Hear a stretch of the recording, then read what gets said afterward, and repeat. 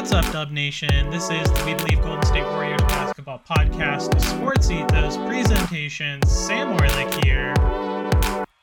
Warriors disappointing OT loss to the Thunder. 138 to 136 was the final. A lot of key takeaways here from this game. First and foremost, Steve Kerr did live up to his word regarding rotations.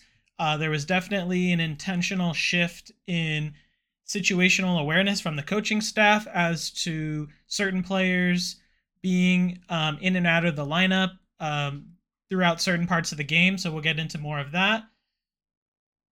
Man, this is another really tough OT loss to the Thunder. Basically, same situation as the last time that they played the Thunder. Warriors up by 3, 10 seconds left, and they botch the foul before they can attempt a 3. Draymond goes for the steal, fouls Chet in the act of shooting.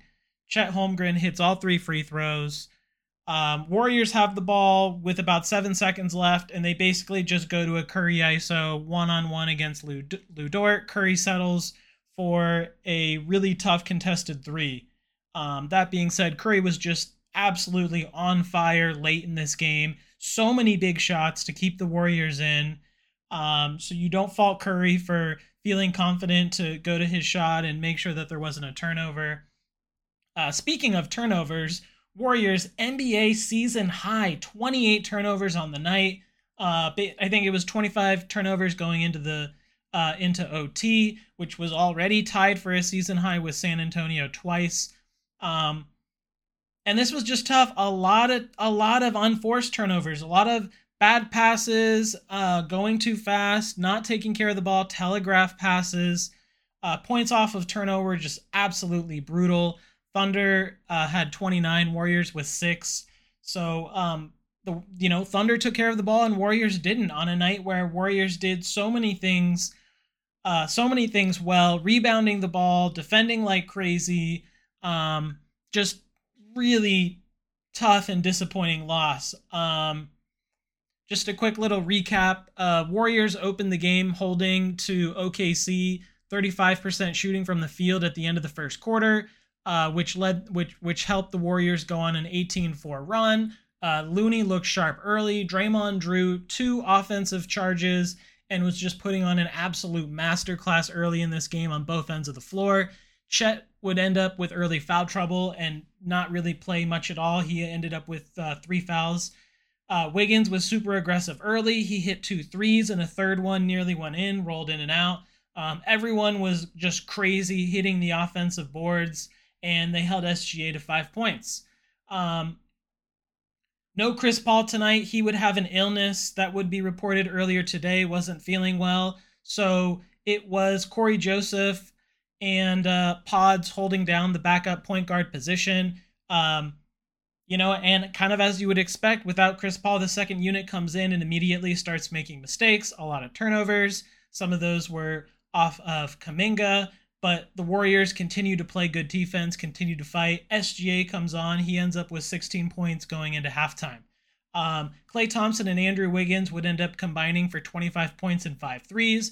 Draymond finished with 8 points and 8 assists, but still, Warriors had 15 turnovers at the end of the first half, but held on to a lead 62 to 56.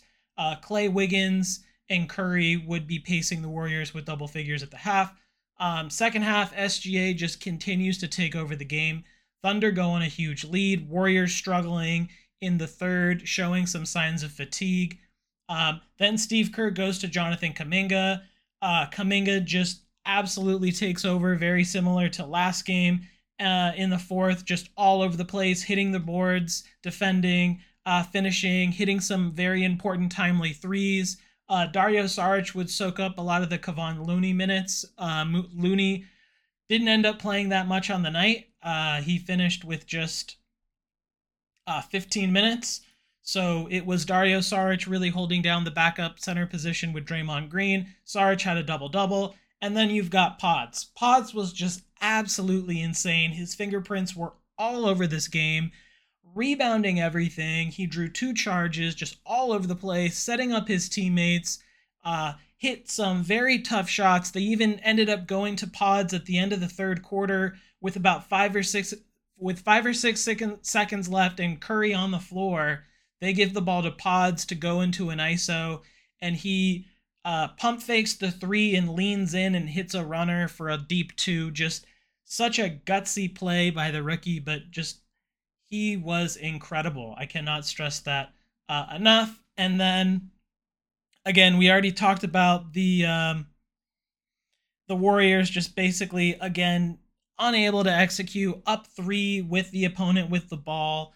Going back to the last game against the Thunder, obviously Warriors did not foul. Chet hits a tough 3 with 2 seconds left. Warriors losing overtime. So then you have tonight, Warriors planning to foul, talked about it at practice.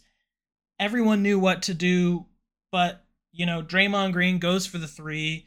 That allows Chet to get the catch. He immediately goes into the act of shooting. Draymond tries to foul it, but at that point it's too late.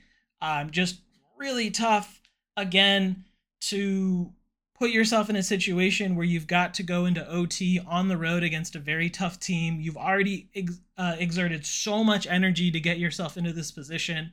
And it isn't necessarily that you can even point the blame to, it's Jonathan Kuminga being on the floor making a mistake as a young player. This is Draymond Green. This is the core. So, it's tough. And, Draymond also had a very untimely turnover towards the end of the game. That also, contributed to Thunder scoring. So this was just, this is just really tough. Obviously, another loss, a game they should have won. But more importantly, I think that, the main guys need to continue to play well and need to be able to execute. And they should. They've been in this position before. They know the right plays and reads to make. There really aren't any excuses here. This was just Warriors not disciplined and able to play a full 48 minutes. And it continues to plague them as they show stretches of just being such an incredible team. Steve Kerr has really found something with this group, being able to now really give quality minutes to Moses Moody, Jonathan Kuminga, and Pods and Dario Saric, all off the bench, who are just playing at an incredible pace while also still getting very good production out of Klay Thompson and Andrew Wiggins. Thompson and Wiggins both played well.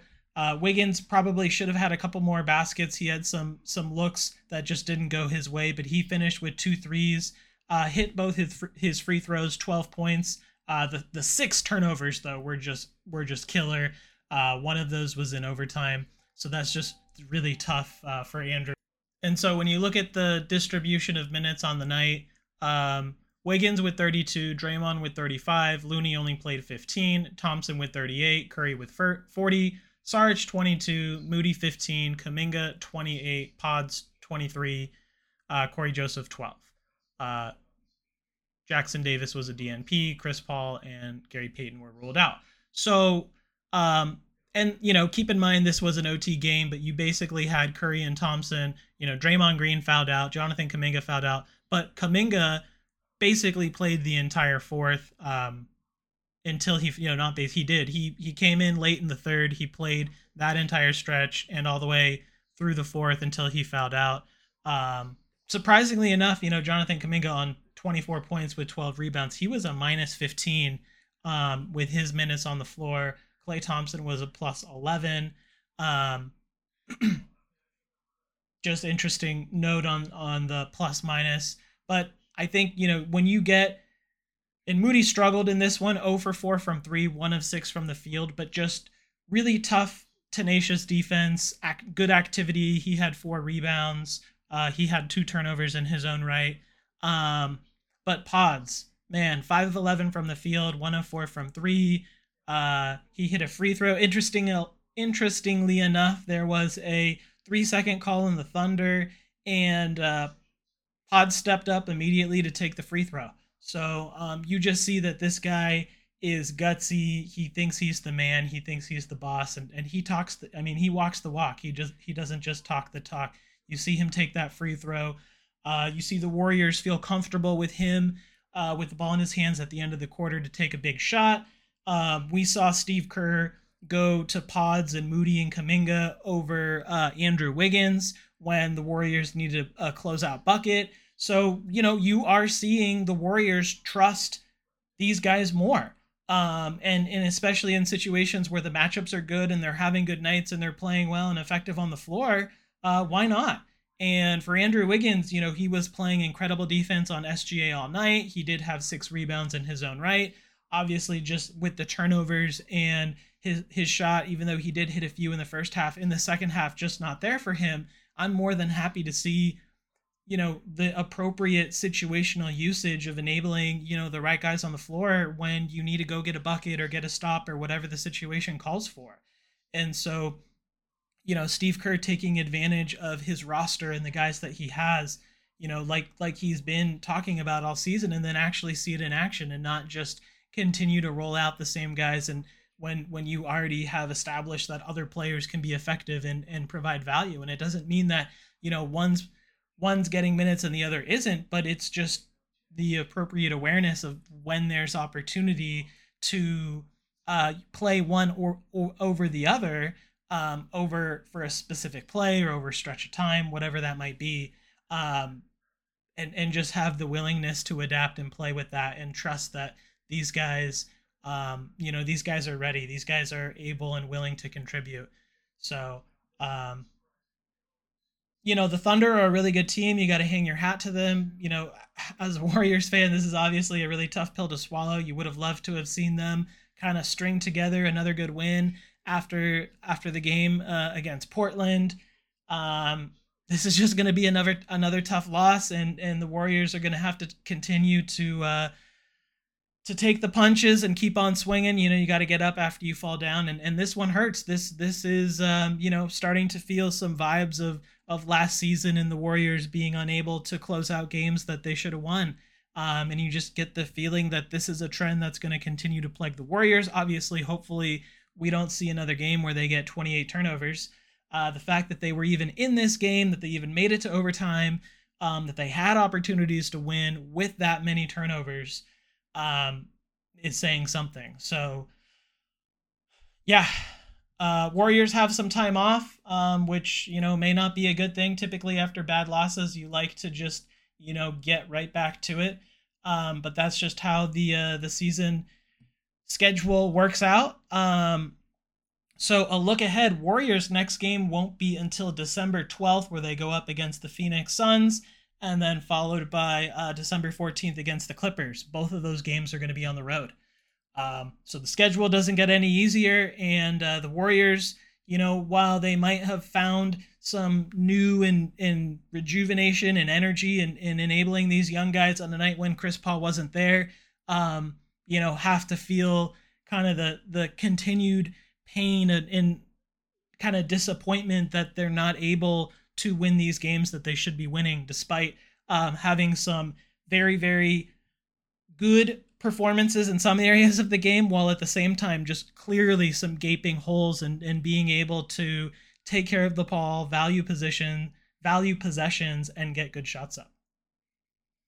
And once again, this has been a We Believe Golden State Warriors basketball podcast. If you haven't already, please give me a follow over at Twitter. That's at SDOrlick. Subscribe, rate, and review the show.